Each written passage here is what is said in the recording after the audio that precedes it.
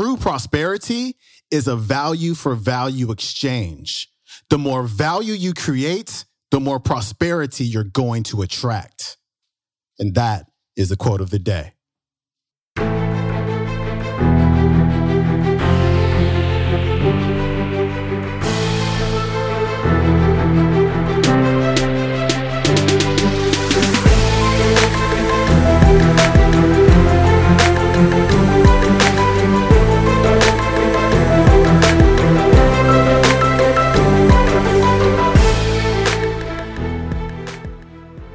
Welcome back to the Quote of the Day Show. I'm your host, Sean Croxton of SeanCroxton.com. Thanks for tuning in to our Finance Friday episode. We talk about all things money mindset. And today we've got our featured speaker, Mr. Randy Gage. Before we get to Randy, I've got a quick story.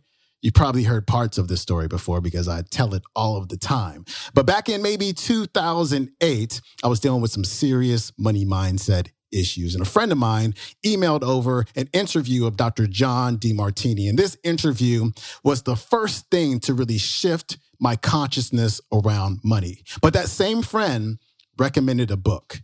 And so I went out and got that book. And that book is by Randy Gage. I have it in my hand right now. It's called Why You're Dumb, Sick, and Broke. Again, Why You're Dumb, Sick, and Broke. We talked about reading more books yesterday. This is a book that I highly recommend if you're dealing with any type of money mindset issues. And I learned a couple things from this book. Actually, I learned a lot of things from this book, but I want to talk about two of them. Number one is the fact that I was obsessed with money and didn't really realize it. I thought rich people were greedy and they were obsessed with money. But when I really thought about it, I was like, all I think about is money.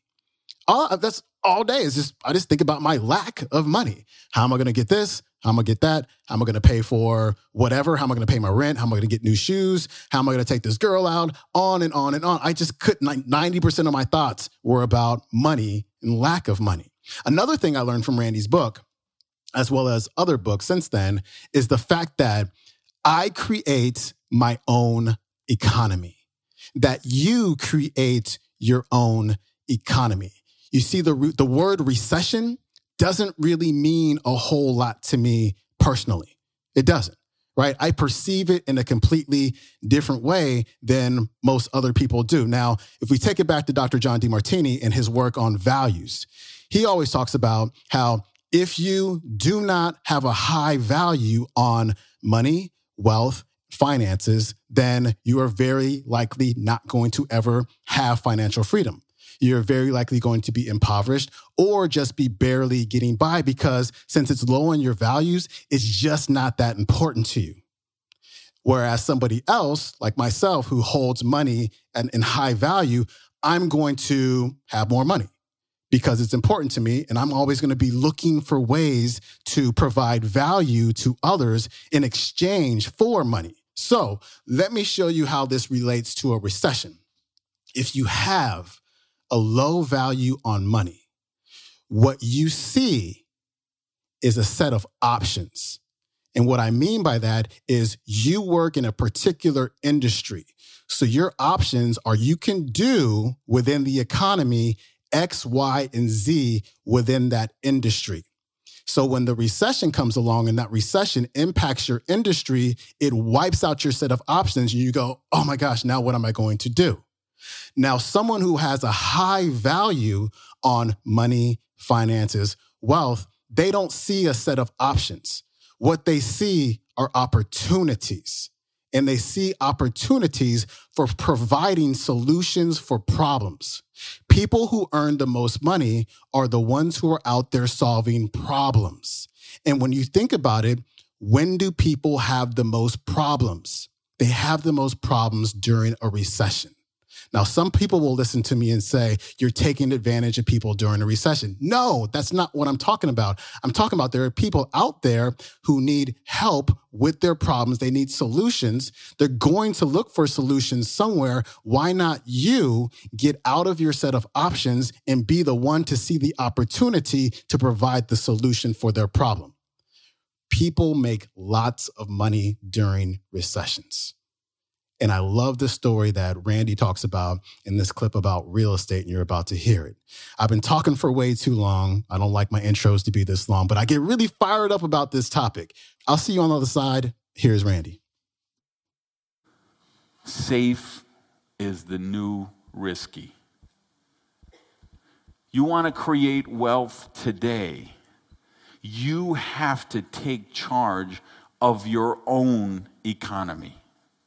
You have to create your own prosperity. You have to be the boss.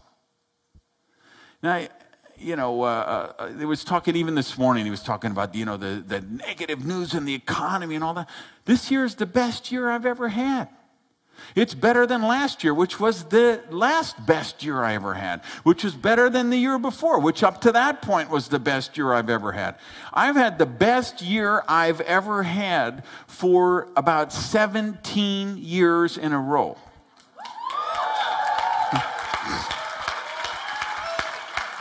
I'm on a vicious cycle of prosperity. And you know why? Because I don't outsource my prosperity to the economy, the government, the news network, the data sphere, the perception. I don't care what that economy is. I make my own economy, and you have to make your own economy. So next time someone says, what are you doing about the recession? What are you doing about the economic downturn? What are you doing? You say, I choose not to participate in it.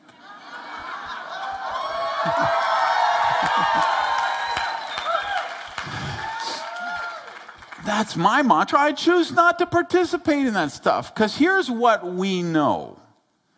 For every challenge, there is a corresponding opportunity.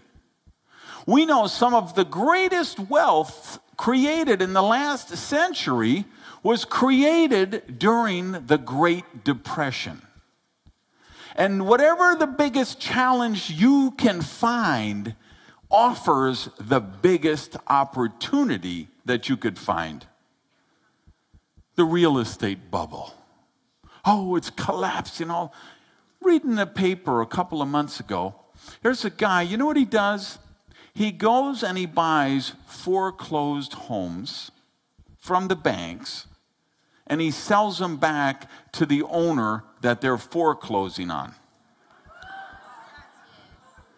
So the guy buys a house, right? He bought it at the peak of the market. It was valued at $250,000. What's it valued today? 110 or something like that. What does the bank sell it for? 30, 40, whatever. So this guy, and they're telling the guy, okay, yeah, you can't pay the mortgage, we're throwing you out of your house, right? But they're still in there while these proceedings are going on. So this guy goes and buys the house for $40,000, let's say, from the bank. Then he calls you up, who's being foreclosed on, and says, how'd you like to keep your house? How about if I resell it back to you for $80,000? Because the $80,000 is now a payment that you could afford and you could stay in your house. And they say, wow, that's great. We don't have to disrupt the family. We don't have to move the kids. We don't have to change school. And we can keep our house and start to build equity again and restore our credit and still live in our dream home.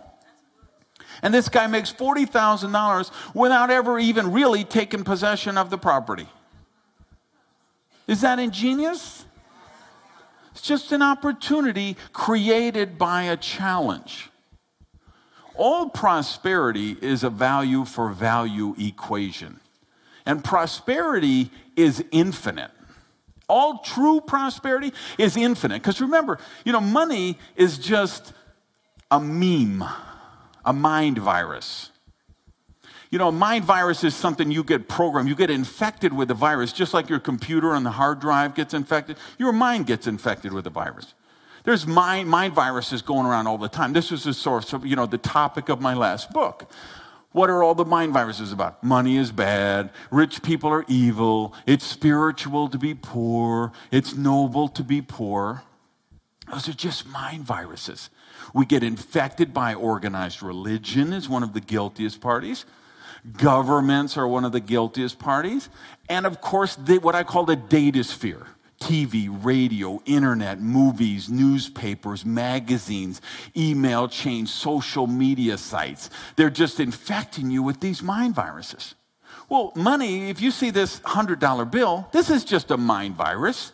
This has no intrinsic, inherent value in and of itself. It's just, particularly in the United States, because there's not, back in 71, President Nixon took the dollar off the gold standard. At that point, money still had a value because there was a corresponding value of gold in Fort Knox. The day that changed, this became worthless. So the government says, this is worth $100. But what's the truth? There's 10% inflation. Now it's worth 90 cents. Another 10%, it's worth 80 cents. Now we're going to adjust the consumer price index because the inflation is going too far, and now we don't want people to know how much it really costs to live.